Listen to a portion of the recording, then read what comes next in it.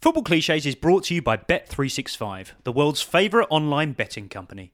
By downloading the Bet365 app, you can access both pre-match and in-play markets, along with instant match updates for all games.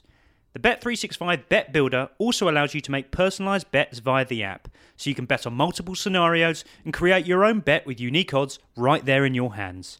Bet365 is the world's favourite online sport betting company. The app can be downloaded from Google Play and Apple App Store. Over 18s only. Please gamble responsibly.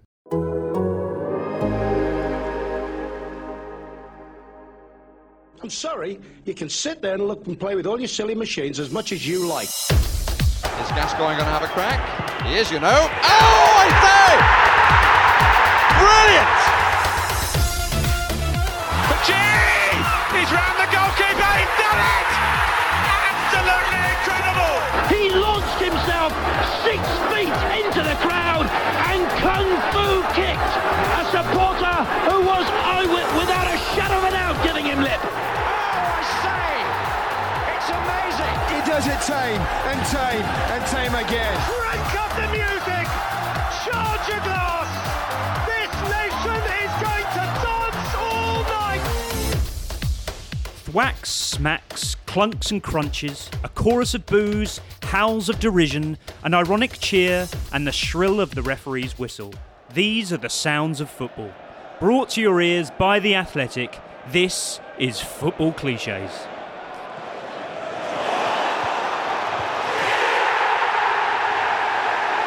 Self-isolating with me for this scintillating showcase of sonic sensation.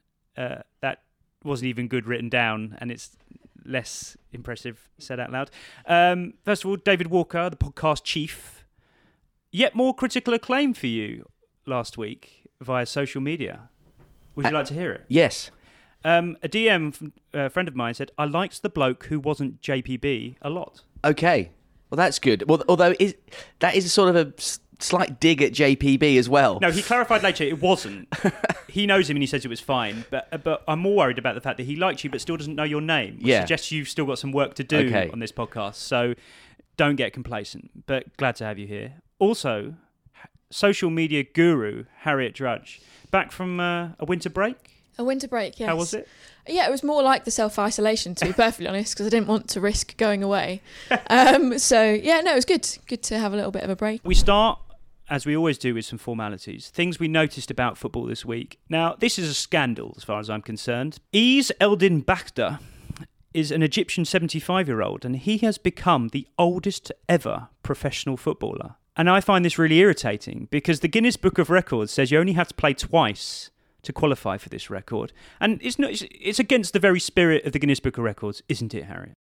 Yeah, absolutely. I mean, how many minutes? Does it specify how many minutes? Just have to play 2 games. Play? 2 full games? Yeah. Or be involved? The implication is that, he was allowed to come back and play, so therefore he is a professional footballer. Is he getting paid? Where's his contract? That has to be the line. I mean, if he's getting paid to play football at 75...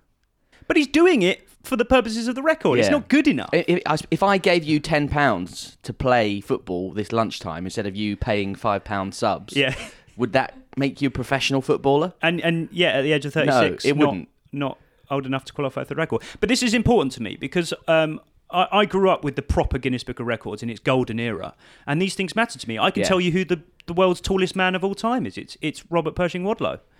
And he was 8'11". I can tell you who the heaviest man of all time is. It's John Brower Minnock, who reached 100 stone. Mainly due to water accumulation. So there is a grey area there. But he had to be winched out of his house. And those are honest record breakers. I don't think he got to 100 stone because he wanted to. Yeah, honest record breakers. I mean, that one... I mean, he's not exactly trying to be 100 stone, surely. No, definitely not. It was. Although when you get to sad story, if you were in the region of 100 stone and you knew the record was 100 stone, you may as well just put on a few more pounds. Just go for the round figure. Just get it. Secondly, in his press conference before Tottenham's ill-fated Champions League second leg with RB Leipzig, Jose Mourinho coined the phrase "box sharks," which loosely translates, our man Charlie Eccleshare says, to "fox in the box." Are either of you happy to accept that into the football lexicon? I'm not. Box sharks. No, not really. Especially as I mean, what context was he using it in? They don't have any box sharks. I presume he was talking about his lack of strikers. Yeah. And he clarified it by saying these are the players that smell blood. So it makes sense, I suppose. Pippo Inzaghi style. And Fox in the box is... I feel it is a bit outdated. It was Fox in a box was originally used to describe Francis Jeffers by Arsene Wenger, wasn't Sharks are better than foxes in this context, surely. Much more deadly, of course. Foxes are famously not prolific. I think foxes are the scorers of great goals rather than great goal scorers. What is the best animal for goal scoring, Harriet? I'm quite a big fan of Fox in the box, actually. Okay. So, and the box sharks thing is just quite aggressive, isn't it? Rather than a fox. It seems a bit more agile, a bit more, getting around and getting into those little spaces where, not everyone gets into. Your bins. Top bins. Oh! Wow, interesting. Number 3 in our running order today is a leaked image of Manchester City's kit next season has revealed that it's going to be a cracked kit. It's going to be sort of a mosaic-style cracked porcelain effect. And I wonder if this is an extension of their current plight. So we've had cracked badges. Cracked badges are a recognised phenomenon. And that denotes a club in crisis. But we've never had a cracked kit before. Yeah. Is this the beginning of the end for Manchester City? But it looks like it could also be a shattered mirror. Oh. Which... introspection forebodes 7 years of trophies. Back to League success. One for Man City. Yeah. On to the main event today. This is perfect podcast material. We're going to talk about the sounds of football, every conceivable thing that your ears could enjoy or indeed not enjoy about football, whether you're there, whether you're watching it on TV or not.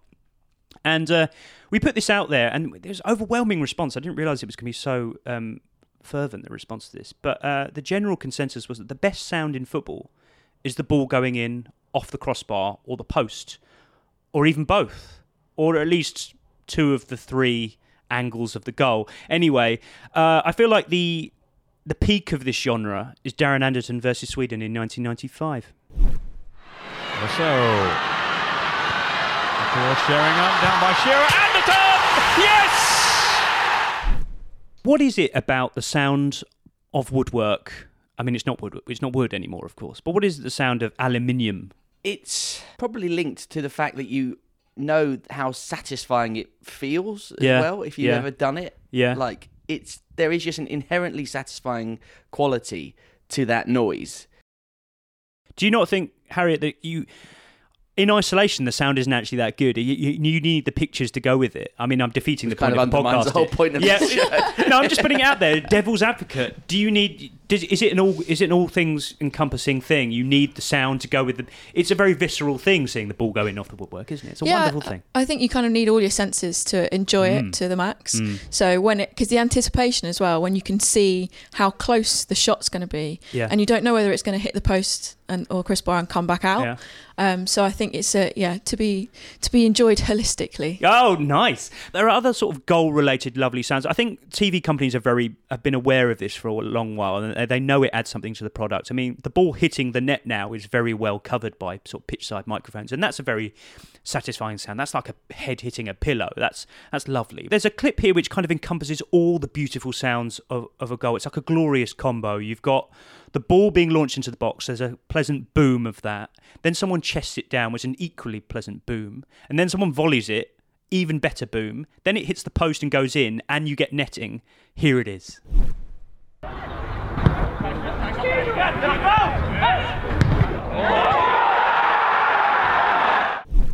Is it ASMR, isn't it? Those YouTube videos are just really pleasant sounds. I feel like I could just listen to that for hours on end. What game's that from?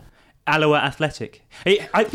For once, it helps that there's quite a small crowd there, so you can hear the boom of the ball, and I think that's quite important. I think at professional level, the ball is just pumped up really hard, so it just makes that sound. I mean, I put it to you, Harriet, that there is no finer sound in football, and this is quite rare, than a 50-50 tackle, like a proper one, like a proper block tackle. An absolute 50-50 thud. Yeah, and it resonates. You can hear it above a 60,000-seater stadium, I'm sure. I'm not sure I agree that it's the epitome of football sounds, because it makes me wince a little bit. Oh, okay. Because I must be quite an empathetic person when I'm watching football because I can almost feel it, and you can hear the snap of the cruciate at the same time. Yeah, and also no one wants to hear that. If somebody isn't quite in it 100% as well, then you know that they're in all sorts of trouble. You know, sounds of football have really struck a chord with people when you get sort of slightly apocryphal stories about certain sounds. This isn't a particularly pleasant sound, but it sums up what I'm talking about here. When Luke Nillis broke his leg for Aston Villa against Ipswich, I think it was in 2000. Every time I talk about Luke Nillis, an Ipswich fan, you do frequently. I do. He's just a wonderful player, and every time I mention him, it's either Ipswich or Villa fans say that I was sat at the other end of that statement. I could hear his leg crack. That's how far the sound travelled. Yeah, my dad's told me a few horror stories of watching our local club on the Isle of Wight, Newport, and how when he's been in the ground, and obviously there's only about 100 people there. So you can hear it all over the island. Yeah, exactly. It sounded a bit of a quake. But it's when, you've got quite a few loud, people who try and get the chants going at these games, but then it just goes silent and nothing. It's the slap of the shin pad that I think... The two plastic shin pads knocking together is what gives that particular crunching sound. It's more of a slap, I think, than a crunch, actually. Oh, okay. We're going to get onto our listener contributions for their favourite sounds in football here. The wonderfully named Alexander Giedovic says the seat clapping sound when everyone in a seating area is standing up in unison during a counter-attack. So everyone's sort of standing up at the same time during there is obviously a moment during an attack where everyone thinks something's about to happen and they stand up. At what point do you think that is? Oh, I couldn't. I think it would be different every time. You wouldn't necessarily say over the halfway line. Definitely, but I think you'd be a bit ambitious if every time someone passed the halfway line you got up. You'd be conscious of getting up too early, wouldn't you? Definitely. Final third, I think the transition into the final third at something approaching speed, yes. Mike B says the most satisfying noise is the sound of the ball in a keeper's gloves as they catch a cross. In the warm-up only, he specifies. There is something satisfying about an adhesive goalie glove catching ball, isn't there? Trying to get into my palm, haven't I? So what the listeners obviously can't see right now is that you have actually brought a football in and a pair of goalkeeper gloves. The most disgusting goalie gloves in the living history of society. I thought shin pads were bad, and now I've realised just how bad these goalie gloves are. I'm going to get rid of them as soon as I can after this podcast. I defy anyone, though, to put a pair of goalie gloves on and not clap them. Oh yeah! Immediately, that sound of your palms clapping together whilst in gloves is the sound. I should have done that. Let's do that. Sorry. Put them on. Get them back on. Again. Yeah. There you go. Another niche one. Sam says the sound of studs walking on concrete or whatever the floor of the tunnel is made of is a lovely sound. I'm unsure about this. It's a bit too metallic for my tastes. Yeah, I mean, when I read that, I could hear it, and I thought, actually, that is quite a nice noise. Yeah. Another one for me is when the goalies are cleaning their boots, trying to clean their boots, where they hit their don't like it on the post against the post. Yeah. I'm not a massive fan, but I'm just you can. Some of them really go for it, don't they? As well. Yeah. Some of them are a bit half-hearted about getting the mud off their boots. How important do you think that is? Getting the mud off your boots? Not very. I think it's a psychological thing. It's little habits. It's like cricketers as well, when they shuffle in their crease. Goalkeepers like to clap. Yeah. They like to slam their studs against the post, and they like to jump up and touch the crossbar as well. So I put it to you that the sound of studs on concrete is slightly more satisfying with moulded studs than the metal studs. The slight muffling. There are more of them, so they make more of a I completely agree that you need the slight muffle of a moulded stud, because to me, I associate the sound of metal studs on a hard surface is walking back from football after you've just lost, and you were so annoyed you can't even be bothered to put your trainers back on, and after a while you think, I've still got my boots on, and now I'm getting on the tube, and now I'm on the tube on my boots, and people look at me, and people look behind them because they think you're someone wearing stilettos, and then they realise you're just someone in full kit. You are a full kit wanker on the tube. There are only so many settings that you can wear football boots, and as we have just discovered, only so many settings that you should wear really disgusting goalkeeper gloves. Vadim Furmanov says the polite, subdued applause from supporters after a player returns the ball to the keeper using their head or chest. which is similar yet distinct from fair play applause. This is a real phenomenon in modern football because the pass-back law has been around for 27 years, something like that. But yet, the English football crowd, and I swear this is a kind of a English-British thing, we still really appreciate a header back to a goalkeeper, even in the most unstressful circumstances, just a little nod back to the goalkeeper. And then the crowd just goes, oh, brilliant, well done, fantastic. Why do we still... do you think it's just pure relief? The ball is safe. I think it's relief and also an appreciation that it could be a little bit risky if you get it wrong. Yeah. So, if it just spoons up off your head and loops over the goalkeeper, I think we've all seen a few of those. It is strange though, and I think it was the secret footballer who first brought this to the national attention, was that like footballers themselves, I think some of them probably a bit annoyed by that. Like you might have a player on the pitch who has been, doing all he can or she can to play amazing through balls and try and pull off these skills and whatever, and like they'll get chastised by the crowd, but then a knackered old fullback who's rubbish just has to do the most basic thing, a free header in his own half with no one around him, and the entire ground applauds him. Do you know what? I think you're right. I remember tweeting about this back in the day, and Nottingham Forest midfielder Joe Lolly replied saying, I don't understand why people applaud this. So it was an actual footballer basically critiquing crowd sounds, saying it's not that impressive. Don't get excited by it, guys. The lovely named Mark Brine, always been a big fan of 1,000-strong man-on shouts, especially if the ball is retained safely afterwards. Man-on is a wonderful thing for thousands of grown people to be shouting all at one time, isn't it? It is. It is. But do you think, is it counterproductive also? Because it can actually, surely it can terrify a player. I saw Michael Cox tweet the other day that he was basically saying that somebody nearly conceded a goal and no one the crowd didn't shout man on. So he said if that had gone in, that would have been the crowd's fault and not shouting man on. It's a bit like Sunday League if someone says, oh, you didn't tell me, where was the shout? Yeah. But sometimes in Sunday League, if someone's sort of in that situation, or if they've got a ball in a lot of space and you shout at them, time, you got time, and they go, what? I don't know what to do. And then you shout man on. Which one is it? I do. Well, it was time. Now there's a man on. In a recent piece with The Athletic, I think it was with Stu James, Joe Gomez did an interview, and he said that he will sometimes, at Anfield, when it's really, really loud, like, Henderson will bark at him and say, you didn't tell me, and he'll be like, I did, and you didn't hear me.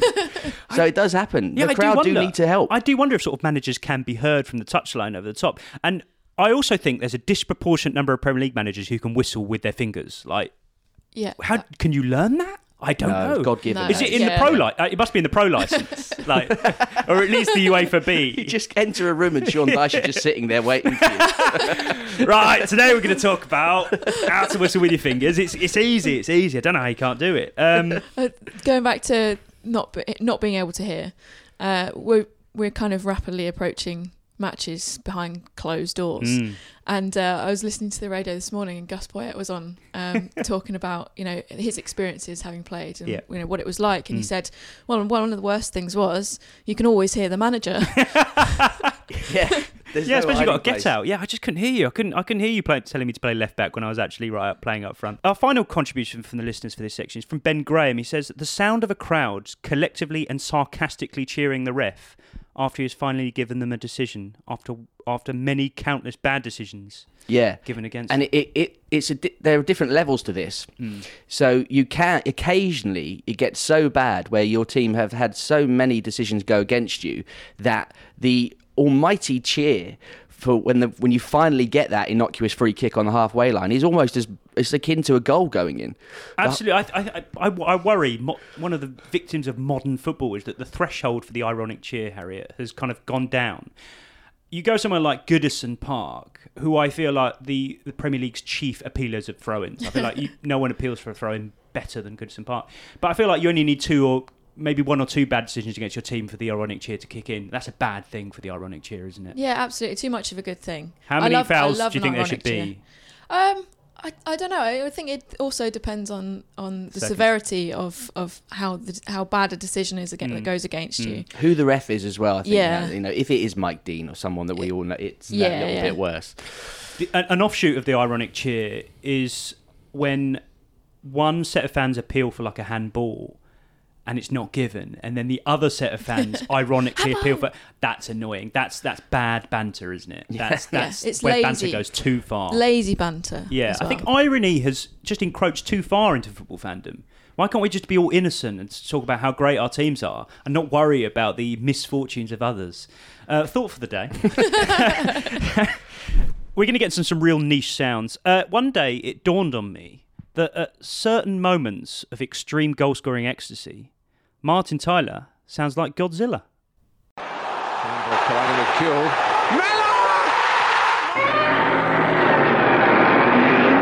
So, have I unearthed something here? Is Martin Tyler the voice of Godzilla? So He's probably old enough. Quite possibly. So that was Martin, the godzilla sound. Yeah, I was know. Tyler. Which is which? it was just to clarify, that was Godzilla scoring against Arsenal in 2005, I think. If you think that was weird, we're going to get even more weird from now on, because you may remember Peter Brackley, once of Gazzetta Football Italia, the late great Peter Brackley, and he lent his voice to the classic game Pro Evolution Soccer 2. And one day, someone, presumably quite bored, hacked into their PlayStation disc and isolated all the sounds he made for the recording of this. And here they are in all their glory. Oh, he's charged the goalkeeper. Oh, that's torn it. Hey, do you agree with that call, Trevor? Huh? Oh? Oh! Ah! Yes! Great! Go for it! Go on! Oh, well done! Hey? Ah? What? Ooh! Uh-huh! Uh-huh! Oh, no! So that video has 121,000 views on YouTube. 121,000 people, or, fewer than that, but multiple instances, important. So those weren't used in the game, but they're just like in the Matrix. They were in the game. They were coded into the game. But Yeah. presumably they just said, right, Peter, we're going to need you to utter a sound that's pretty much useful for any particular circumstance in the game. So it's just like, what's that Well, going to be? I played a lot of Pro Evolution Soccer 2 and all the other instances in the series, and I don't remember hearing any of those noises. Unless what possible circumstance does Peter Brackley to go in a computer game? But they just thought, well, we only got in for an hour, so if you could just make any sound you like. But yeah, computer game commentary. It's amazing. I mean, Strange. what a voice inner the man workings. has. Some of the subtler, lovely crowd noises I like are when a player's breaking through in a one-on-one, and you can hear the entire crowd going, "Go on," because it's an instinctive thing. Go on, and that's them getting out of their seat, as we discussed earlier. And it's just this "go on" because they've identified that a chance is about to happen. And then there's a pause as he draws back his foot to shoot. Ball goes in the back of the net, and then it's this eruption of a very perceptible yeah, which of course you don't hear in other countries because they have different words for yeah. You'll be surprised to hear. So yeah, I just really like the throb of a crowd's sound noise. It's just a wonderful thing, isn't it? Yeah, I quite like that pause that you mentioned and the anticipation. Yeah. When everyone's kind of almost taking a breath. Yeah. I think that's quite And amazing. it's very instinctive, isn't it? Because you don't think to pause and you don't even think to say go on. It just all happens in one lovely motion. Yeah, and it fits perfectly with the movement of the legs. Yeah, and when you're in the ground, you can feel that it is a real collective. Everybody's all like holding their up on their seat and holding their breath a little bit. There are certain aspects of unified noise making at football stadiums which, if you think about it, are very strange. Now, cheering a team on, perfectly natural because you want that thing to happen. But Dave, I put it to you that booing is a very strange thing. Now, booing, if 10,000 people are booing at once, a bit childish, but fine, the sentiment is clear. But one person booing, an individual person booing, have you ever booed? Have you ever booed at a game? Yeah, I have. Did you feel silly? Yeah, you do. What are you doing? It's like you feel ashamed almost, I think. Is it because there's just no other to that way? level? There's no other way of expressing your discontent with that situation? I mean, there are obviously plentiful ways of expressing your discontent at, individuals or referees, should you decide to do so. Yeah, but yeah. the booing is like... It's a bit PG. It is a very PG way of doing it, isn't it? But there's a pantomime element to it. It's literally pantomime. Yeah. I've always just thought, the act of booing is one of the strangest things. But we do very strange things, of course. Other kind of niche, kind of automatic things that crowds do in unison that I find really odd. So you're getting towards the end of a game. Presumably the amount of injury time has been indicated by the fourth official, and the crowd whose team are winning are getting quite impatient for the final whistle, and you'll hear them whistle. Now, there are so many aspects here. First of all, what is the sound? Are they whistling like... That's not... What is it? What's the whistle sound they're making? You need to be able to... It's going back to the old whistling with the fingers in the mouth situation. You have to be able to do that. Because you occasionally, you get carried away. Yeah. And you do find yourself, if you can't do that, you do sort of... I've whistled like just a normal... For what purpose? What are you trying to achieve? Are you trying to compel the referee to go, look at my whistle? I forgot I had a whistle. Yeah, I forgot about that. I won't adhere to the strictly controlled time on my 2 wristwatches. I'm going to listen to these 10,000 people telling me to whistle. It's such a weird thing. On injury time as well, Harriet, what is the number of minutes of injury time you think is the optimum for a crowd to get annoyed at the amount of injury time that's been awarded? I think anything above 4. Anything above 4. I think Correct. 4 is you're kind of like, I kind of expected that. Yeah. You think about all the substitutions there have been, Yeah. any stoppages, and that's kind of your average time. But when it goes 5? to 5, oh man, it's all hell's going to break loose, depending on what the score is, though, because obviously you get different noises from the crowd. Yeah. If it's a 0-0, there's a roar because you've got 5 minutes I love now. that sound. Yeah, it's another kind of example of, come on, you can do it. But if it's 1-0 and your team is winning, then it's just carnage, isn't it? But it's great because the 5 is displayed on the board, and then you hear the kind of roar from one set of fans going, right, we've got time to do this, as if 5 is loads more than 4 to score a goal, which 25% more. But you can audibly hear tens of thousands of fans going, 5? Where do you get 5 from? Where do you get 5? Where do you get 5 from is one of the most unanswered football questions. And 5 minutes of injury time is the most irrational thing that football fans get angry about. Other things, and again, this plays into the kind of Schadenfreude aspect of crowd noise, is shots that hit the side netting, but a part of the ground thinks it's gone in. But it's the way that sound evolves, because it's like, yeah, and then that fades straight away because you don't want to get mugged off. It's a bit like VAR has kind of compounded this. You don't want to get mugged off. You don't want to celebrate too early. And then there's a pause where everyone's trying to take in exactly what's happened. And then the Schadenfreude just creeps in and it's like, or way. Way is a very... I have many theories about weighing. Here are, off the top of my head, all the situations you can weigh during a football game. Overhit passes that just creep out of play. And so the way kind of travels, it has its own little journey. So it's like, and the ball's just creeping out and you can't go, I love a weigh.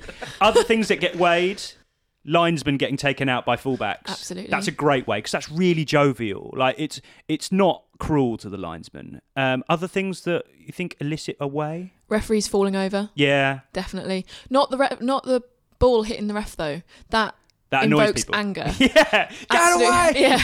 And then quite a lot of them just go, well, you hit me. Yeah.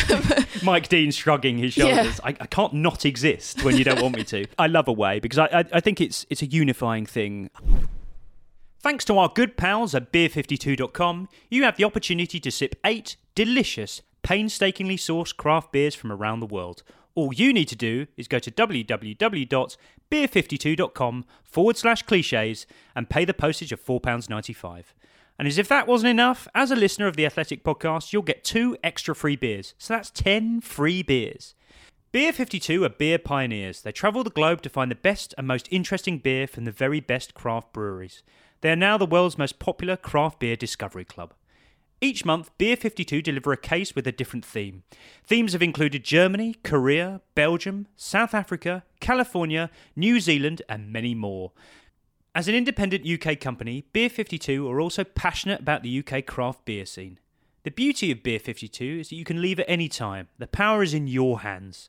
Your case will also include the award-winning craft beer magazine Ferment, and a beery snack is thrown in too. Just go to www.beer52.com/cliches to get your case free. And don't forget, right now, Football Cliches listeners get 2 extra free beers. On to equally serious subjects. We asked our listeners to suggest football chants that are factually incorrect. This may sound like pedantry, and in many cases it is. If you want to read any of these out in the sort of voice of Mark Corrigan from Peep Show, this might suit some of them. Here are some great suggestions. Blake Finney says, I was at a Birmingham City game in the away end with Preston North End fans, and they were singing, "You're just a small town in Villa." No, that doesn't work. Geography, obviously not. Geography is a real talking point when it comes to "you're just a small town in," because sometimes it's really hard to know the kind of vague region that these places are in, and sometimes you just choose like a place that's nearby. So Birmingham for pretty much any Midland side, and it just gets very loose. But in some cases you kind of would be just a small town in Birmingham. It's hard to know where metropolitan areas. I know it's very tricky. Where that's what we are, aren't we? Yeah, I know. Just where the borders of cities end. Very difficult. Very hard to know. But for football fans, it's not their consideration. Sam says he scores when he wants. Well, that's not really true, is it? No. But it feeds into a commentator line that says he just can't stop scoring at the moment. It's just this idea that a player just literally cannot stop himself scoring. It'd be like a sort of really good film plot, the player who just couldn't stop, sort of volleying his dinner into the bin and stuff like that. Yeah, or Will Griggs on fire. Yeah. Actually on fire. A good chant, I think. Yeah. I feel like that was the shelf life of football chants is bad. But it really crossed into the mainstream, the Will Griggs on fire. I mean, I remember having a few nights out in Clapham during the heady days of Euro 2016. And the song comes on. Well, it's Free From Desire. Yeah. And bought that on CD single. Yeah, I mean, there are random people in South London chanting "Will Griggs on fire." Yeah, a Wigan Athletic striker. Why is that happening? It's good that it doesn't matter who Will Grigg is, and sort of a Shane Long-esque, quite useful striker in certain circumstances. But it doesn't matter. He's become the star of a football chant. Anyway, Robbie Robinson, hope that's his real name. Leicester fans singing "Champions of England, You'll Never Sing That" to 9 times top flight champions Everton. Because that's different from your geographical knowledge. You need to know your football history. And I do wonder if this taps into the kind of football wasn't invented in the 1992 brigade. It's very surprising that, though. Surely everyone knows that Everton have won the league. Yeah, but I want to jump in with a technical point here. This might not apply here because Everton won the league in 85, 86, I think. So there would have been fans there who were born when Everton won the league. So in that sense, they are technically wrong. But if, say, you take someone like Huddersfield who haven't won it for 80 years, then you can justifiably assume that there are fans there who have never seen that then Huddersfield win the league. So technically it's correct. I will allow it on that basis. There's a time span by which you'll never sing that is applicable. Robbie Robinson, you're half right. Bilo says Thursday nights Channel 5, which is still sung by teams mocking those teams who are in the Europa League, when it's been about 7 years since Channel 5 last showed live Europa League games. It's proper your dad down the local sort of stuff. Ignorance of broadcasting TV contracts for continental football competitions. It should be a real problem. Thursday night BT Sport 2. Yeah. Doesn't BT fit, Sport does Extra. Quite have the ring, does it? It's just not enough syllables or too many syllables. But and actually not even Thursday nights now due to the kickoff time changes. Thursday evenings, late afternoons occasionally, on BT Sport 2. If you're Arsenal this season, Wednesday afternoon in Portugal. A fascinating story that branched out from this. Michael Cox shared this yesterday. Ashley Cole, in 2011, ignited a 30-man tunnel bust-up with Manchester City at Stamford Bridge by chanting Thursday night's Channel 5 at them. I'd never heard this story. I didn't know that. A football player of some repute shouting a football chant at an opposing team. That's incredible. Have you ever heard of that before? Never heard of that, no. It just sounds like something Ashley Cole probably would do in the heat of the moment. Yes. But how wound up do you think they must have been? 2011, they were sort of nearly at their Aguero moment. Yeah. And they were getting mocked for being on the... I think they'd just been knocked out of the Champions League, so they dropped into the Europa League. So maybe that's where the real pain would be felt. And also quite intriguing to think that the more cosmopolitan members of the Manchester City squad were sufficiently au fait with the status of Channel 5, of the terrestrial broadcasters in the UK, that they got annoyed. Yeah, in some countries Channel 5 is probably a big deal, so that's fine. FIFA Dad 3, I like this one. West Ham fans used to chant Ludek McCloskey, he comes from near Moscow, And he says, actually, he was born 1,105 miles away. Brilliant. Well, it's all relative, though, isn't it? Yeah, I suppose in the universal sense. Closer to Moscow than Green Street. All right. It's good to critique these. Alistair Campbell, hopefully the real one, he says, pretty sure Nemanja Vidic isn't actually going to murder you. Yeah. Did you ever sing that, Harriet? Yes, I have chanted that on many occasions. Do you not feel you're objectifying the Serbian population by assuming that a Serbian is going to murder you just because he's from war-torn Balkan? I didn't really think that deeply about it, to be perfectly honest. It was more just a rhyming thing. It was, and also it was just the way that Nemanja Vidic would absolutely take you out no matter who you were, whether you're a teammate or not. Actually, in some circumstances, and if the situation demanded it, maybe he would murder you if it was going to be like a goal line situation. Jim Rock, these names are great. Good names this week, aren't they? You're going home in a Leicester ambulance to away fans in the 80s and 90s. He says, I imagine that any ambulance would probably take the victims to a local hospital rather than home.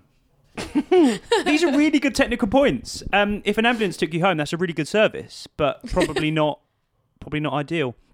Really like this one from Fraser Thomas. 6'2", eyes of blue, Big Jim Holton is after you. He was 6'1" and had brown eyes. Ben the Gooner 92 says, part of the chant by Arsenal fans got Shamak, he comes from a place not far from Iraq. He was from Morocco. And crucially, Ben the Gooner 92 attached an image from Google Maps confirming that it's either 75-hour drive from Iraq to Morocco if you went kind of the European Asian route. But if you drove around North Africa, it's about 77 hours. So, tough one. I mean, I guess the roads are better if you go north. Hard to know. But either way... Many direct flights from Iraq to Morocco? You've got to drive it. Epic drive, 75 hours. Yeah, so maybe this throws football chants into a serious state of disarray. They're all factually incorrect. Or are we just dreamers? What's happening? Do you care? You don't care, do you? No, not really. I think some of them are so creative as well that it doesn't. I mean, we are in an era of fake news, so it's. I mean, it's kind of to be expected. Escapism, that, there's going to be from the truth. Absolutely, yeah. And I think so many of them are so creative. You just got to respect them, haven't you? Dave, who are by far the greatest team the world has ever seen? You can't say Watford, can you? No, we never sing that. Wow. Oh, is he quite a pessimistic fan base? No, I don't know if it's... What's the first part of the chant? We're by far the greatest team the world has ever seen. But how do you get to... That's the end of it, isn't it? And it's Club X yeah, that's it, isn't suffix. it? So we have sung it sometimes, but it's about syllables, I think. So And it's Watford FC. It doesn't really fit. But if it's you can't breezily say FC. And it's Tottenham Hotspur. That's more natural, right? So some teams are automatically barred from being the best team the world has ever seen because they haven't got enough syllables. I think Poor Watford, like Bury. Well, exactly. Bad example. That's why they've gone out of existence. Sorry, Bury. Bury? I want to talk about derogatory football chants, and I don't mean heinously awful ones to individuals. I mean playful ones that are clearly designed just to mock teams in general. And the most fascinating example of this genre is... and I won't muck around here, it's your shit, which is only obviously used at goal kick scenarios. And so if anyone who's been supporting football from under a rock for all this time, let's play your shit, in all its glory.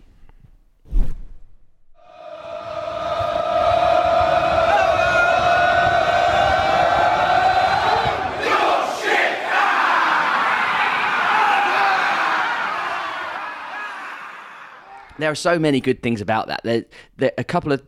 The first thing, you have to be quite careful when you begin the ramp up to the your shit because... Don't do it while he's sort of swigging from a water bottle. Yeah, exactly. If Ben Foster is in goal and you know he's going to walk to the other side of the 6-yard box, you need to wait because otherwise they're right at the top of their voice. There's just nowhere else for them to... There's really straining. Breathing issues there as well. Yeah. You've got, take the sneak breaths. And you have to... And then after the your shit, there's the people... It sort of morphs into there's sort of distant It's lovely, isn't it? And it almost sounds like not an it ends up sounding like a ha ha ha, doesn't it? Yeah, like a mocking sound. But he hasn't done anything wrong. All he done is take a goal kick. So that particular kick was from Fulham, who are demonstrably a southern club, it emerges that Yorkshire is actually a geographical thing. Now, up north, or at least in Yorkshire, and maybe this is just a specifically Leeds thing, they chant something rather different.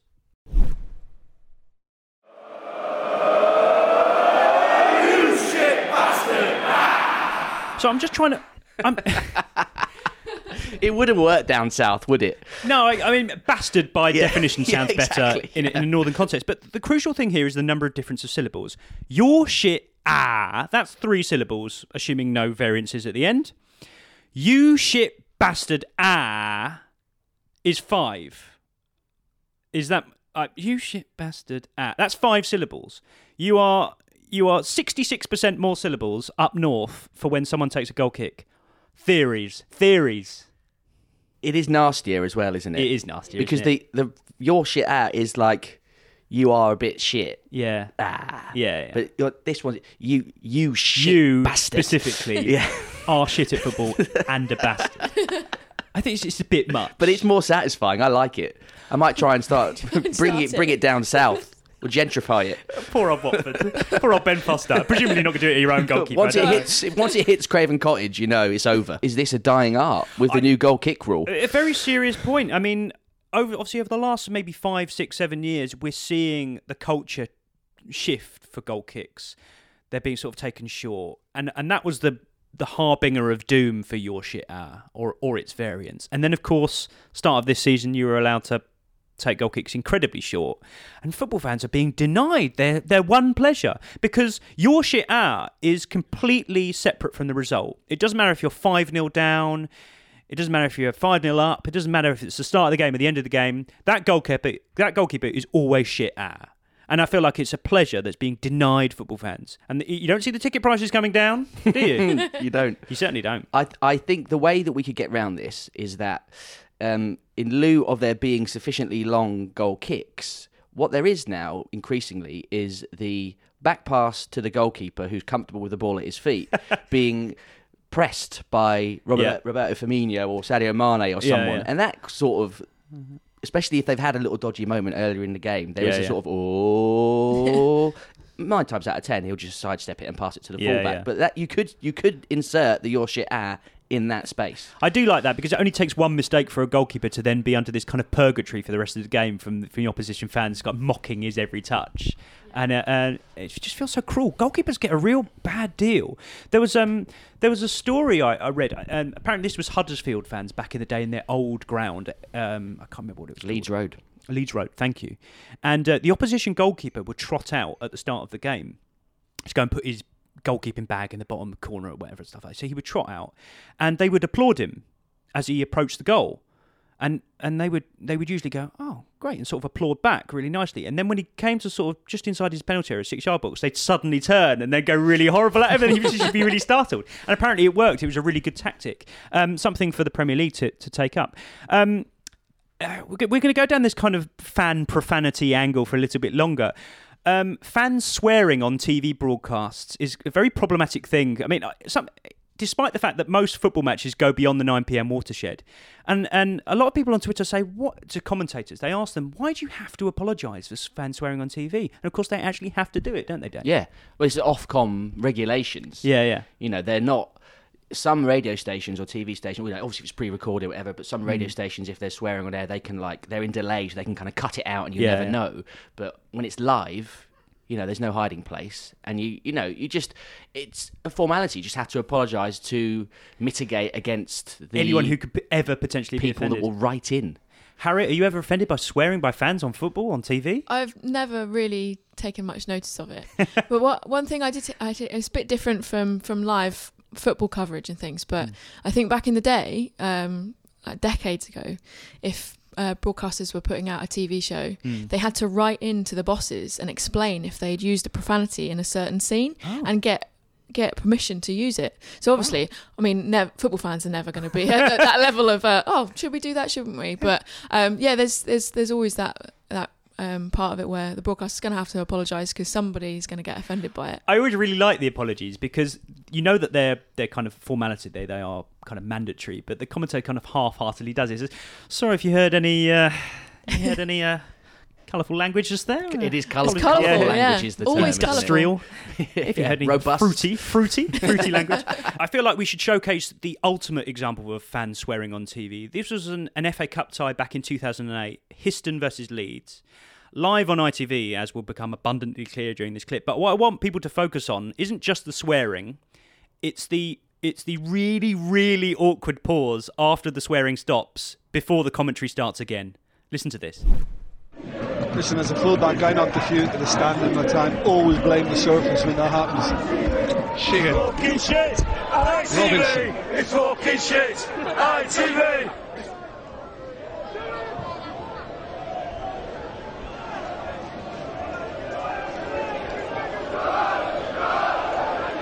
But I think you've seen so far in the start. What part of that did you enjoy the most, Harriet? I think just the cut off bit of when they realise that the swearing's happening and it's directed at them. Can you imagine how panicked whoever was in charge of that mic was at that moment in time? Yeah, what do we do? What do you do? What did you do? Oh, cut.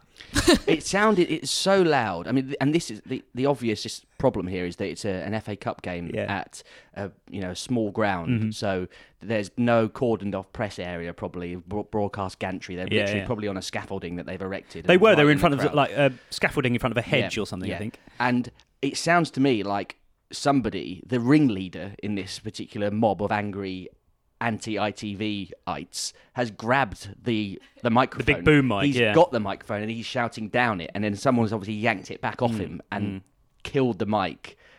But I was surprised that there was no apology.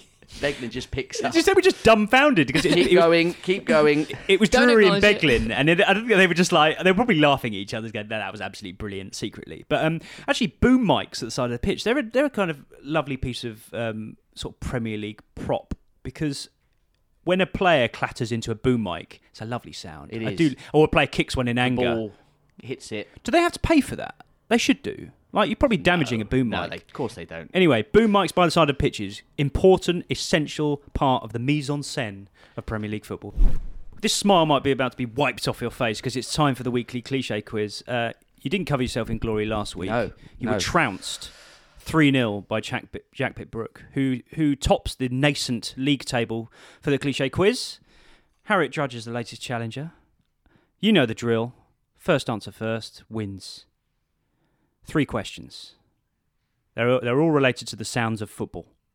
Question 1. A goal scorer who's been receiving howls of derision from the opposition fans throughout the game. Who is he said to be silencing with his goal? His doubters. No. His critics. No. No, they're not critics. You're not going to get it, are you? No. The Boo Boys. The Boo Boo Boys. Boys? Silencing the Boo Boys. That's I don't wrong. think- no, that's wrong. that's- The Boo Boys are the players, the home fans that wrongfully get on the back of a player in a bad run of form. I think. You are right. You are right. The cliche quiz is broken. And now I realise you are completely correct. Well, that was 0-0. Next question. No, you say yeah. So neither of you win a point there, and neither do I. So the whole thing is ruined. Okay, question 2. This has suddenly become very tense. Minute silences. If everyone, stays silent for an entire minute, what is that minute silence described as? This is very important. Oh God, it's Come on. immaculately observed. Impeccably observed. Harriet gets the point. Oh, And it is. I will show my impeccably, workings here. You're right.